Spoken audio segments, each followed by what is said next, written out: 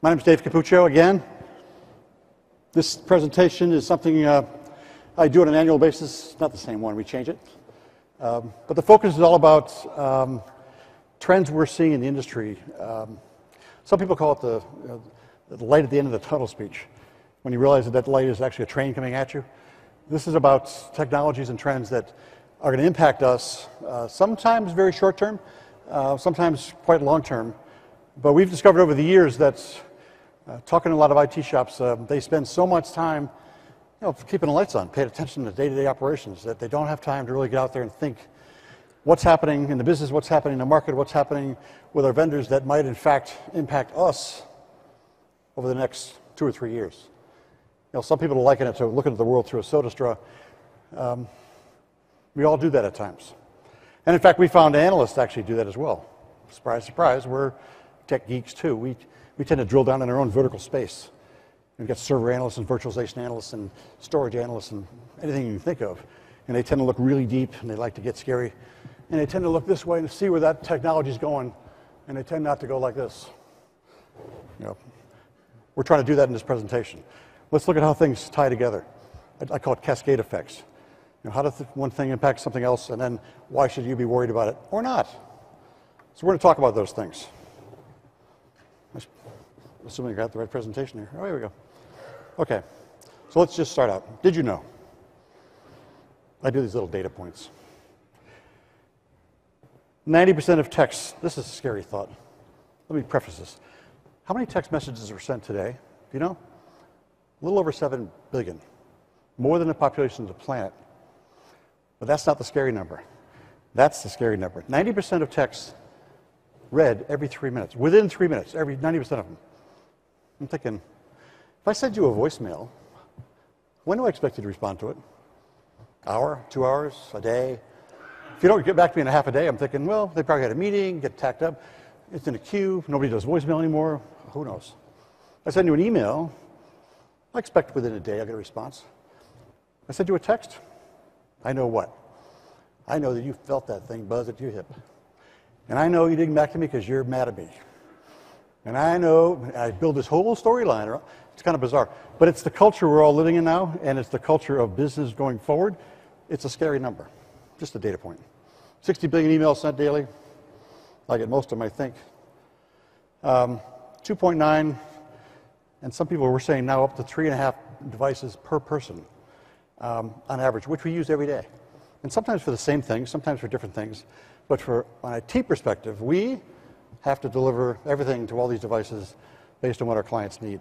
Not every application, every device, but we need to enable them to do what our clients or end users need to do, regardless of the type of device it is. 3.3 billion Google searches a day. I call this Ask the Oracle. I mean, how many folks, another side here, how many folks in the last, week went to dinner outside, some restaurant, and they're a place they've never been to before, and realized that we don't know how good this place is, although we found it online. And we found it in Yelp or somewhere else where dozens of people said it was great. Who are those dozens of people? We're basing decisions nowadays not on what we know, but what we think other people know, affecting on the unknown and the unwashed masses. So the culture of society is changing, and societal inputs are changing how we all make decisions. And that starts not only on the outside with our personal lives, but in business as well. But the bottom line between all this stuff is this. Any customer you bring online today, any employee you hire, any business partner you talk to, they expect at a minimum access to everything all the time from any device, from anywhere. 5 years ago, that would have been an amazingly powerful tool to tell potential partners, this is what we can do. Today, it's an expectation. If you don't do it, you're doing something wrong. So the trends we're going to look at, software-defined, I talked about that a bit this morning, something we call IT service continuity, integrated systems, disaggregated systems, bimodal IT. These are all terms you guys have heard. What we're going to talk today about is how these things interact and how they might impact you going forward. Hyperconnectivity, what I call a micro data center. These little ones? No. They're a view of data centers. Non-stop demand and scarcity of new I&O skills. Okay. First one, software-defined. We like to call it software-defined X. Because I've had people come to me and talk about I got software-defined organizations last week. Thinking, how's that possible? Oh, it's an HR system. Okay. One vendor had software-defined power. I still haven't quite figured that one out. But software-defined infrastructures, we're looking at things like software-defined networking and software-defined storage as maybe not dominant trends today, but they're trends that are going to have a definite impact on all of you over the next few years. As I said this morning, a new way to orchestrate, new way to operate, new way to automate, which is the key, IT infrastructures. And long-term, automate IT infrastructures not only in the existing data center, but potentially outwards to partners, to colo, to hosting facilities, maybe even to cloud facilities. So manage my IT assets, my logical IT assets as a physical, rather than at the individual node level. Allows configuration from one place, enhances workload, workflow, and traffic flow.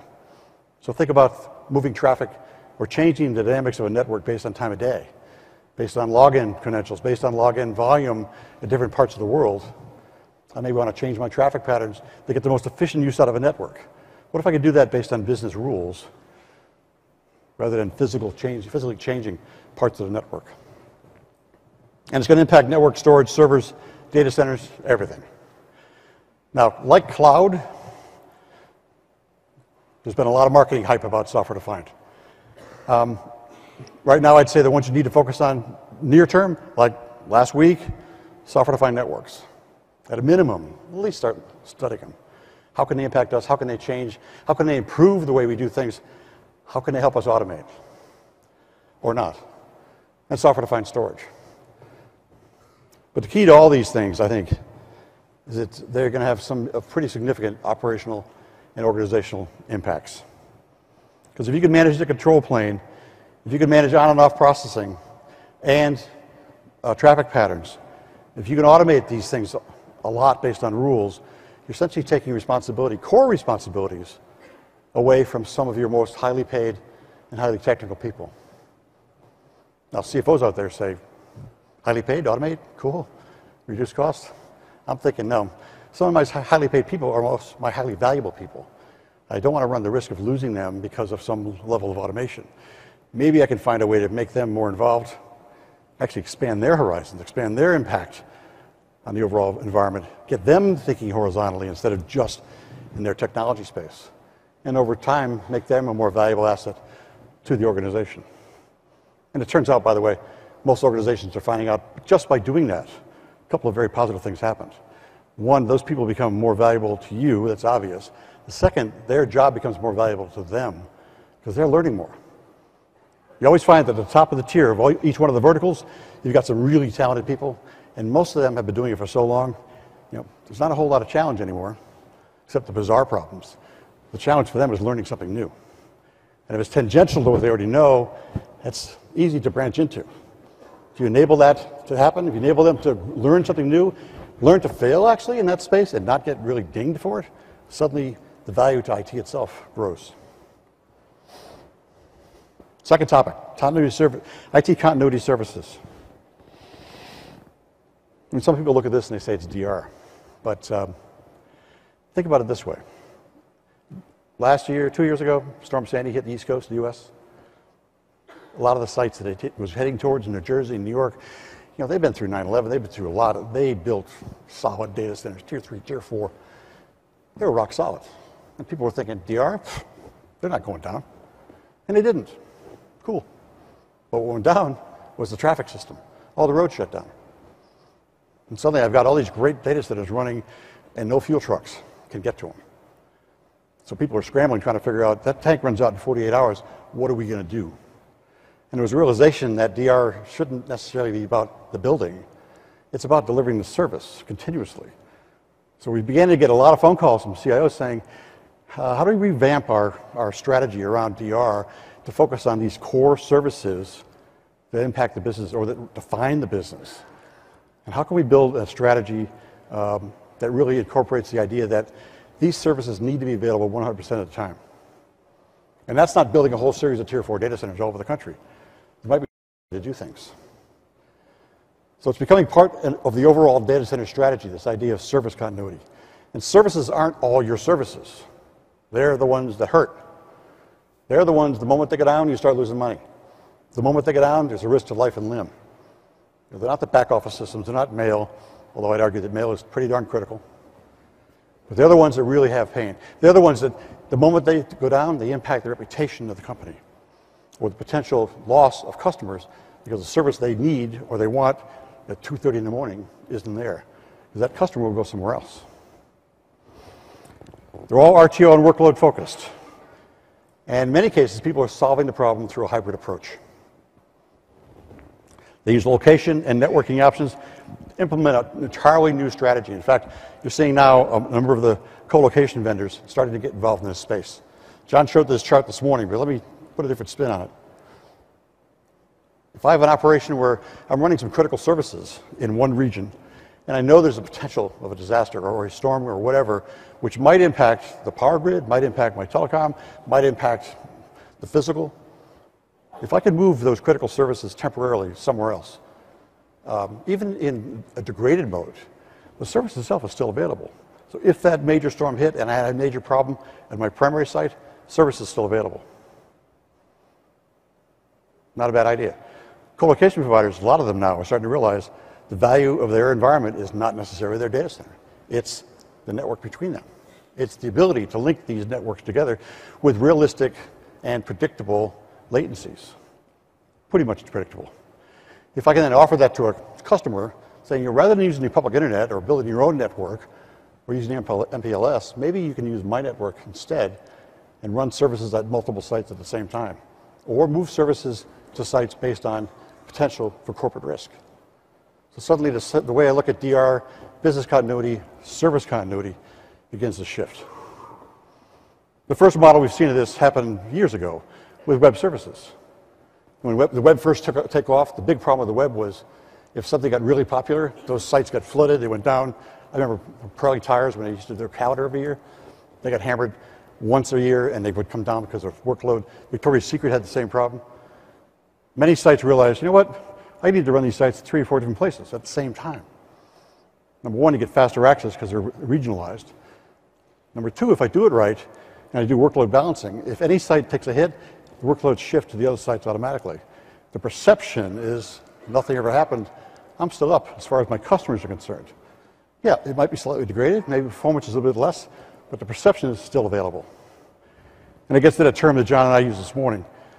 When you do this, last impressions last forever. The last impression is site's up, site's available, I can order a product. It's a new way of looking at data center strategies long term based on this. Number 3, integrated systems. We've had these for, I don't know, decades. They were edge devices we put on the network, things to do encryption, compression, made all kinds of things. Standalone devices, its own OS, its own hardware, its own everything. No maintenance, in theory. And we just stick them out there and they run. A number of the vendors have started to realize, as a concept, what if I could sell an integrated system that actually gave you growth, performance, in a standardized package? I think the first one who really did this that we learned about was Cisco with UCS, and then everybody got involved. We've got dozens of variations on this theme now. It's a packaged environment. It includes servers, operating system, virtualization, storage, networking, all kinds of things. Sometimes it's always the same vendor. Sometimes it's a mix and match of whoever they happen to be partnered with at the time. But what's interesting is people are looking at this as a different way of providing growth inside data centers. Rather than growing it at the component level, device by device, over time like we always have, let's buy the stack. Let's grow the stack, maximize its performance within itself, get the next one, and get the next one, and grow that way. What's really interesting to me is what it's done is change the dynamics of how we buy things. When I was a network geek in my data center, we wanted to get a piece of network equipment. We spent a long time analyzing these vendors, at the NIT and the NAT level to make sure we got the absolute best product possible. In this environment, you never do that because it would take forever. So the analysis is done higher up the food chain. It's done because of its higher price point. It's done at the vendor level. do I trust that this vendor can actually deliver this stuff? Like they say, their partnerships are strong, and when I need to grow, they'll be there for me. It's best of brand versus best of breed. It's a whole different way of looking at and buying. And what's also interesting is because I spend so much time doing this analysis of multiple different stacks and then standardize on one, 6 months, 8 months down the road when it's time to add to that stack, I'm not going to go through the analysis again. I've already done it. I'll stick with that vendor because I know that vendor. I'm comfortable with them. From a vendor perspective, it's ideal because now I have an environment that I essentially own and I can continue to grow in it. Unless I really mess up totally or the price gets ludicrous. They're going to stay with me because it's comfortable and it makes sense. Years ago, there was a saying in data centers, an IBM decision is not a bad decision. Well, it wasn't. And it wasn't a bad decision because it wasn't necessarily the perfect technology, but it was good enough, it solved the problem, and from a data center buyer's perspective, it was minimal risk. So it's kind of the same environment.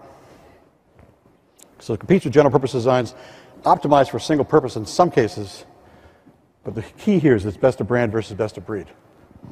Now, that vendor may have 6 vendors inside. Each one of those components may not be the best product, but it doesn't matter. It matters that I trust that they can support it for me. They'll be there when I need them.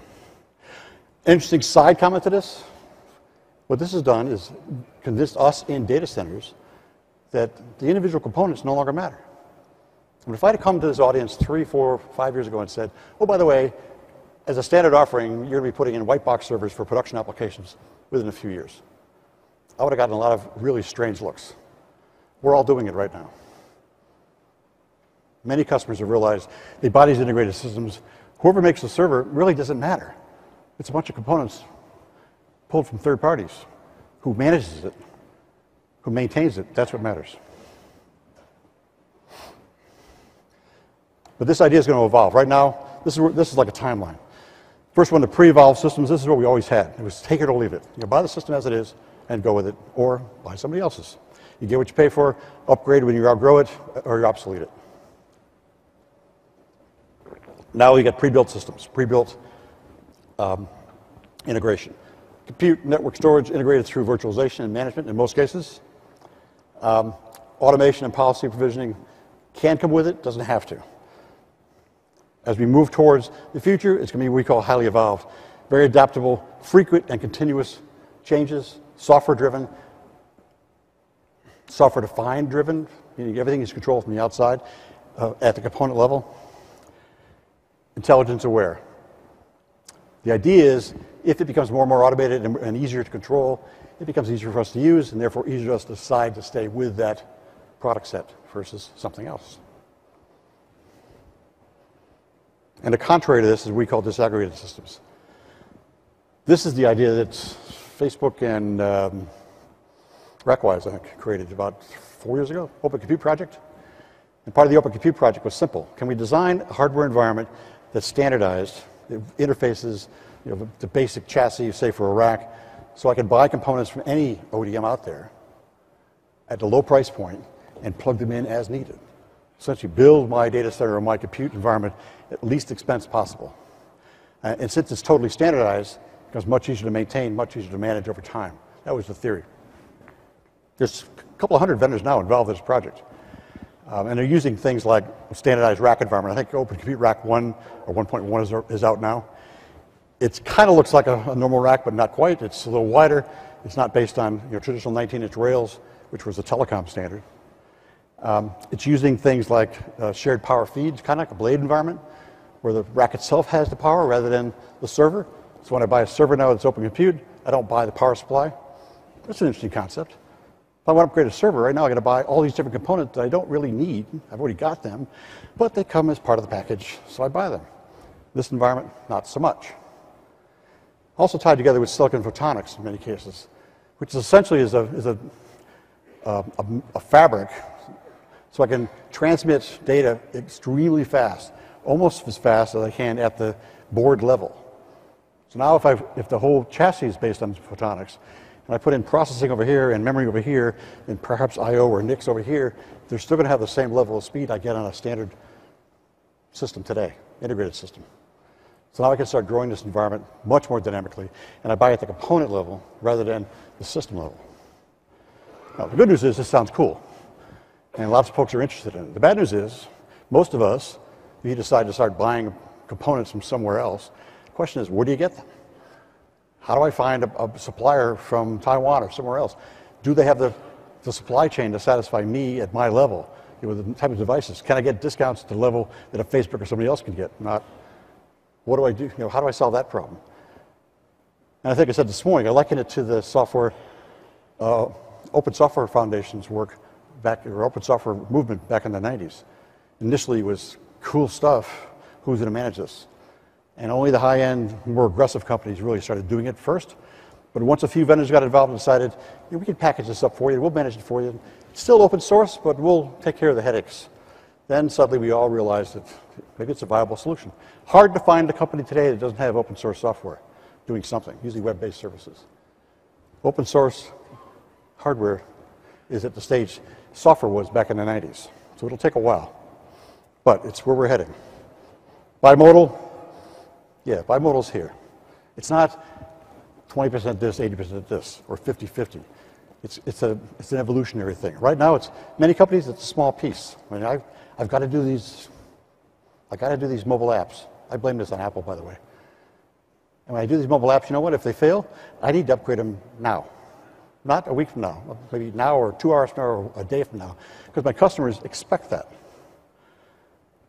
And oh, by the way, when I deliver that app, it's going to be very simple, one function probably. If I want to add more feature function, I'll either create another app, similar, integrate it with it, or tie them together, or I'll add it as a feature moving forward. I'll essentially, iteratively increase the performance of this product over time.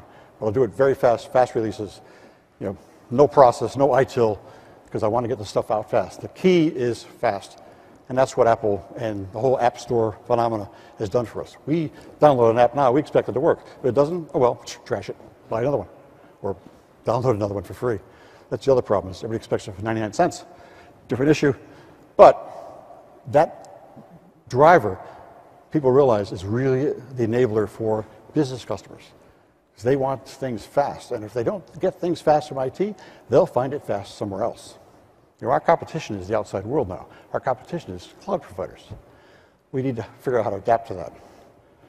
So bimodal evolved because companies realize they've got this group here, which is the stars, and the whole world is watching them because they're so fast, and they're asking, how come you can't do that with the rest of the environment?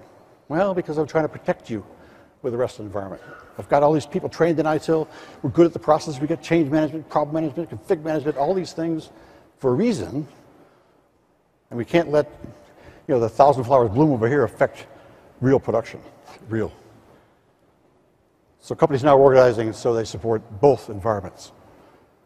As I say, it's going to change over time, because right now it might be just a few apps being developed on a continuous basis for mobile, but as that market grows, we might see more and more development in that space, and perhaps less and less management or maintenance on the lower end, because those services might be offloaded to cloud service providers. So it's going to change over time. We just need to be ready for it. So it's not one size fits all. We think digital business, this whole idea of mobile and these fast apps, are the next era of IT. Both agile and waterfall methods are used depending on what kind of development you're doing. It's not one or the other, it's both. Which means you can have some people who know how to do things the old way, the stable way, and new people who are just, you're dying to break out and do things new ways. The key to agile and the key to all these things is an intellectual concept which is tough for IT, which is it's okay to mess up. Agile is develop it, watch it fail, learn from that failure, clap your hands, build it again. It's continual improvement based on failure versus the all IT methods, which was slow improvement based on rigorous control. Can't do both. Actually, can't do both with the same app, but we have to do both internal. Okay. Internet of Things. 1,000 devices were internet enabled back in '84, 17 billion last year, 50 billion by 2020. It's unbelievable. And I say to myself, so? What's driving this is business, not IT, in most cases. I mean, businesses have been putting out sensors and wireless mesh networks for years, but to solve specific business problems out of the control of IT, because frankly, IT was running the back office systems and the normal stuff. I mean, think about hospitals. For years, hospitals have had tags on wheelchairs because they lose them all the time, or they're always in the wrong spot at the wrong time. And now they got these tags on them, so if it's down on the first floor, it's supposed to be in the sixth floor, I know exactly where it is and how long it's been there. I can track these things. Simple asset tagging. Now they're doing things like putting sensors on dispensers of a cleaner. So when a nurse walks in the room, she cleans her hands, the sensor automatically sees the badge. It's linked through an RFID tag. Now I've got a record of when this person washed their hands. So if anybody tries to start a lawsuit because of an infection, you can say, no, we followed the process, here's the record. They're tracking everything. Well, that data has to go somewhere. And who keeps the data in the world? IT. So we're seeing a lot more small devices going out there because they're getting more and more inexpensive and really, really tiny. Many of these devices are becoming self-aware, meaning they self-discover networks, and they self-create mesh networks around that. They're becoming location aware. And in some cases, batteries are not required, which sounds bizarre, but it's the future we're going towards. Right now, there's a technique called ambient backscatter, where you can actually, small devices can detect wireless or network, wireless signals, and from those extract enough power to run themselves. So you essentially have these networks, self-powered, running essentially forever. So the interesting thing becomes, what do I do with this data? So it's not a single technology, it's a concept. What's driving the trend are embedded sensors, and they're everywhere now.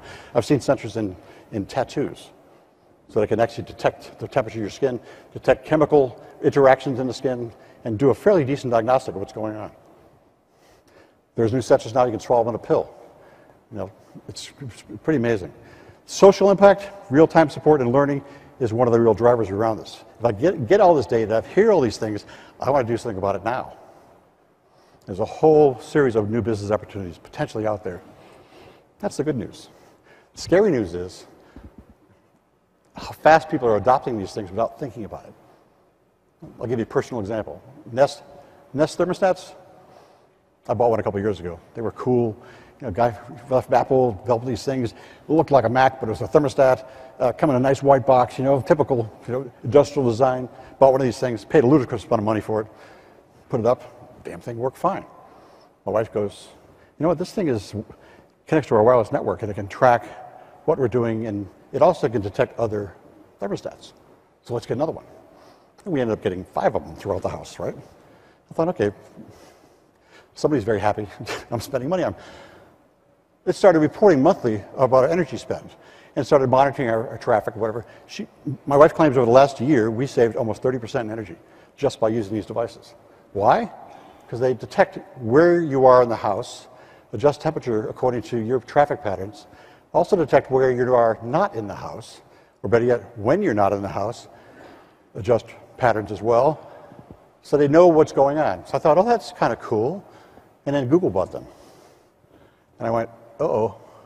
Now, Google knows not only everywhere I surf in the world and what I've done for the last, 40 years of my life, they also know when I'm home, where I am in the house, when I've had temperatures of what range, thermostats in the house. They know essentially everything about my traffic patterns in my house for my whole family.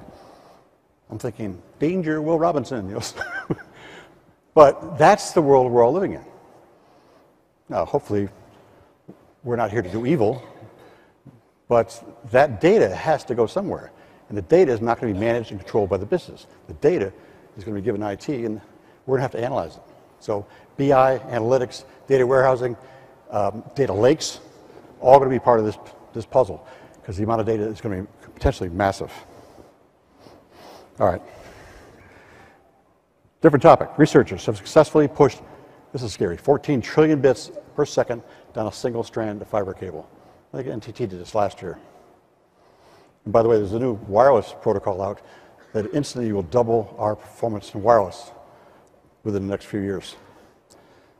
But what this has done is enabled a couple of things. This is a cascade effect as well. In '85, with networking, it enabled personal productivity. I remember it well.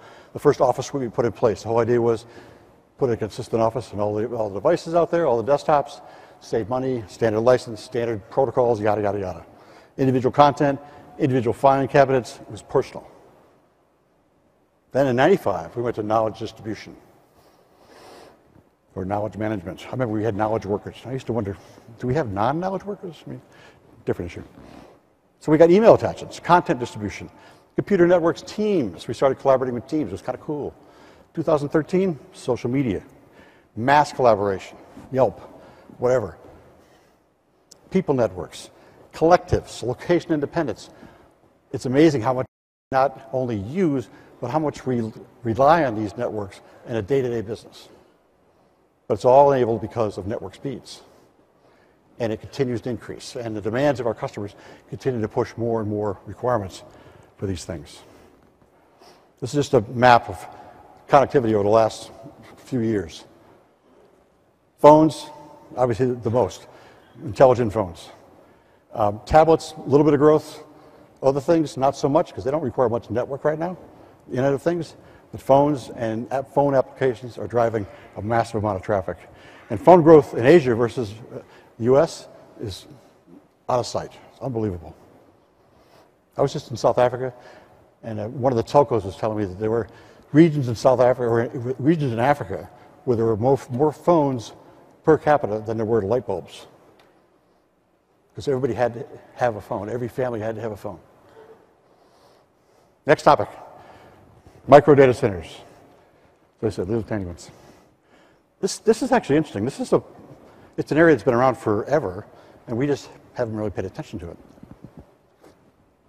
Think of this. Every retail company out there who's got stores, every pharmacy company, every bank, they've all got branch offices. And all these we've done massive consolidation exercises in IT for the last 10 years. 20 data centers down to 2, and we're really good at this stuff. But in every one of those projects, when I've talked to people, one of the side things was, there's a couple of applications we have to leave out of those sites because, frankly, those sites can't go down if we go down.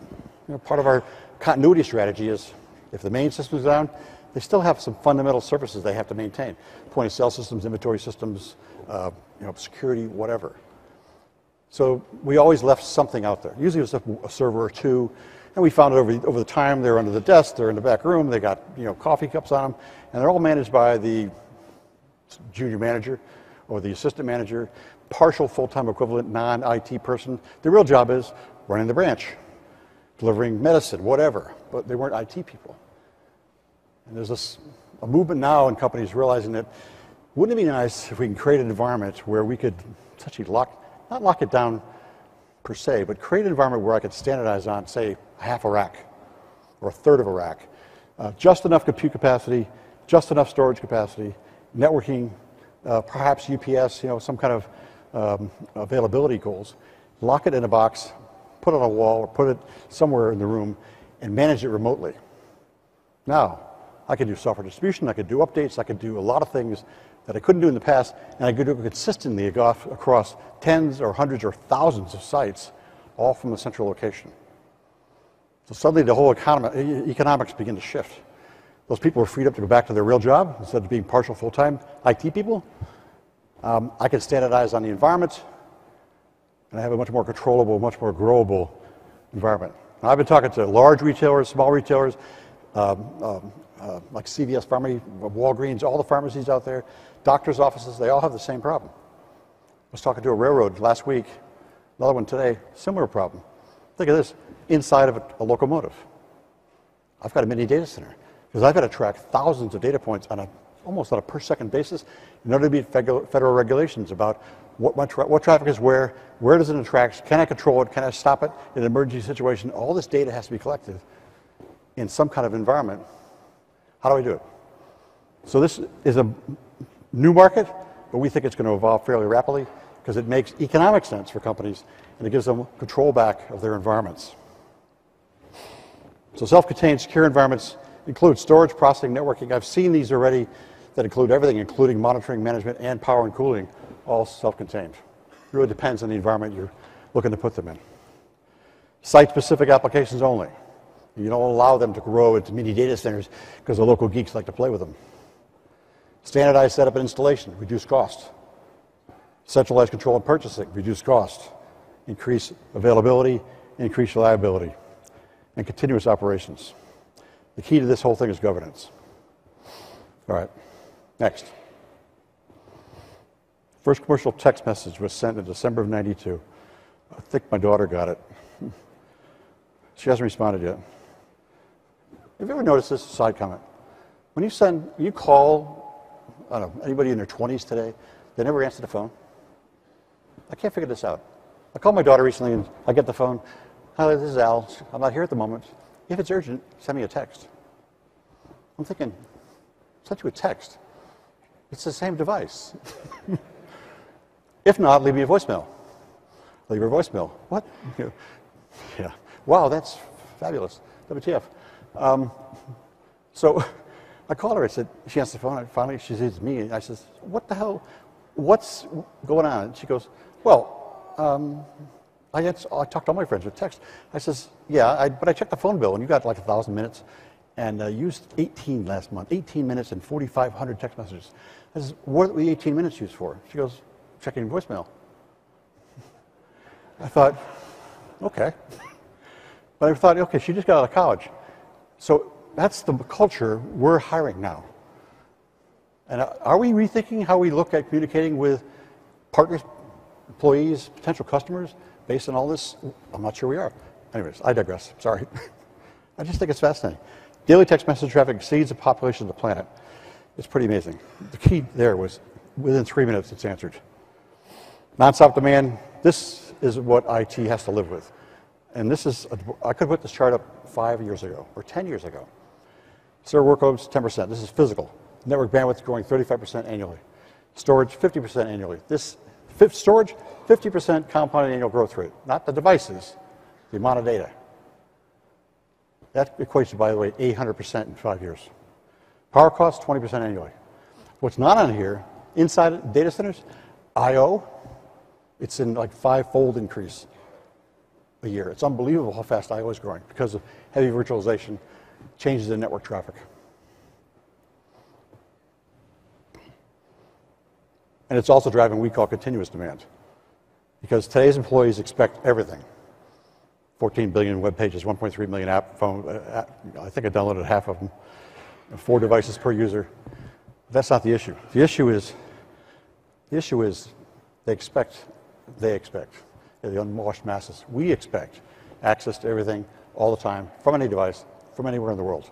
And it's not a value add. It's a given. So from an IT perspective, we've got to figure out how to deliver that. And by the way, once you deliver that, it's expected. And then you move on, start doing real work. The last one, and potentially the most important one, I&O skills. Yeah, there's a skills shift. You know, we're looking for people with a lot more knowledge of emerging trends. That's not a big thing. Growth and complexity, that is a big thing. We keep adding more and more things into the data centers, more and more services, and we're adding more and more complexity.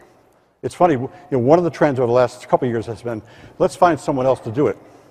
I mean, think about it, the cloud trend, the colo trend, all these things were about, let's find someone else who's good at this to do it for us. You know, I'm not a facilities manager for data centers. Find somebody else to do it for me. Okay. Offload to them, offload some services to cloud providers, but I'm still running applications, I'm still supporting my end customers, which means I need to understand how all these pieces tie together. Because when it comes down to a performance problem, somebody's going to solve the problem. Even if it's internal, I've got the same problem. I put a new application online on-prem, and it runs poorly. What happens? Call the app guys. What are they going to tell me? It's a network problem, man. Nothing wrong with my app. Call the network guys. They're going, it's storage. It's a hog, man. You put it on our IP network, and it's killing us. We end up putting a tiger team together of people, what, from each of those stacks, right? The verticals, and the highest paid people, each one of those stacks. They get together, they spend time figuring it out, and they solve the problem. It's a ludicrous way to solve problems. Incredibly expensive. But we do it on a daily basis almost. We need to figure out ways to get people to start thinking, I call it horizontally. I need somebody to look across all these things and say, I know how these pieces tie together. I know the cascade effects. If that has a bad performance problem or that gets oversaturated, it impacts this, which is going to impact that, which will impact this. Logically, tie these things together. That person is incredibly valuable. They may not be able to drill down really deep, but they don't have to because you've got people who could do that. So we've got to have two kinds of skills there. One is the horizontal, one's the vertical. Now the question becomes, how do you find this horizontal? You can't just hire somebody off the street and say, become a generalist. That'll last a long time. But you might be able to take somebody, one of those stacks, who's getting bored and say, you know what, I want to enable you to start thinking horizontally, tying these pieces together. And by the way, if you do that and you make some bad decisions and fail, it's okay. That's part of the learning curve. It's kind of like the DevOps thing. You fail, you learn from that failure, you grow. That becomes good for us. I call this T-shaped people. The big, capital T. The drill down is the center post. The cross beam is their horizontalness. It's how they tie things together. The wider that beam, the more valuable they are to the business. And it turns out the more valuable they are to IT as well.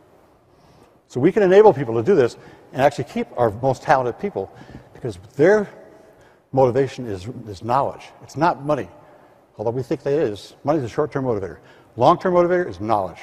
If we give them a way to learn more, grow themselves, they become more valuable. They also become more marketable. Yes, I got it. So you've got to keep that motivation going. End users are driving IT, no doubt about it, and that will continue. The question becomes, does IT put up the wall and say, no, we can't do that, there's no time, we have a list of projects to do, or does IT say, let's embrace them? What IT generally does instead is say, we've got our own people to figure out this new stuff, we'll have them look at the marketplace, look at consumerization, all these things. Wrong thing to do, because we're trying to keep the lights on. So let's embrace some of those end users. There's always a couple out there in each group who are we either call them the pains in the butt, or we call them the smart ones we want to hire. Get them involved with research labs, or innovation labs, or call it what you will, but get them involved, essentially educating IT people who tend to look at the world through a straw about all these new things that are out there. When you do that, two things happen. Business starts getting more involved with IT day to day. IT people get more involved with business, and they start thinking out of their own box, which is really the driver for this whole thing. So all these are little ways you can solve this skills problem without really going out there and trying to hire and find new people. Because at the end of the day, we still require 24 hours a day, 7 hours a day, 7 days a week support for all our end users, regardless of where they are in the world. That's number one. And we need to do it at the same price point or less than we did last year. So, what do we recommend? Other than run screaming out to the bar, I'll be right behind you. Prepare for organizational disruptions. They are going to happen. The question is, if you know they're coming, if you see that train coming at you, you can do something about it ahead of time. If you don't, and say a senior tech person realizes that his job might be in danger, who's the most marketable person in that room? They are. They'll go to your competition. Software networks are coming. Begin upgrading skills now. Hybrid services are evolving rapidly. They are continuing to get better. They're point services for specific solutions. Cloud will not solve all problems for all people. In some cases, it makes perfect sense. The IoT, Internet of Things, it's going to grow. It's going to grow fast. Business is driving it today. IT needs to get involved just to follow what's going on, understand what's happening, or we won't be left behind. We'll be left blinded by how fast this hits us. And operational complexity will increase. You can reduce it via standards, platforms, and processes, but you need to embrace it because it's going to happen no matter what we do. Monday morning, look at all the projects, all the relationships. One trick I've seen people do with this kind of thing, say if the real issue is organizational stuff and horizontal thinking, you know what, I got to change management process. It's been in place for years. The DevOps guys don't like it, but I still have to use it for most of my stuff. Before we make a change, we always say, what's the backup process and what's the impact? We never ask, what's the impact 2 or 3 levels down the road? So put a cascade process in there and say, okay, before you submit that change, tell me if that fails or if it's oversubscribed or pick a category. What are the impacts 3 levels down? And they don't have to do anything about it. You're forcing people to start thinking and understanding how their change impacts multiple other things. You're forcing them to think horizontally. I've seen companies do this, and first there's a lot of griping because, it's a pain in the butt, it adds more process. What it's doing is forcing education in some cases. And fairly quickly you'll find an environment where people start thinking not just about what they're doing, but how what they're doing impacts what everybody else is doing. And that's the key. With that, thank you all very much. I appreciate your attention.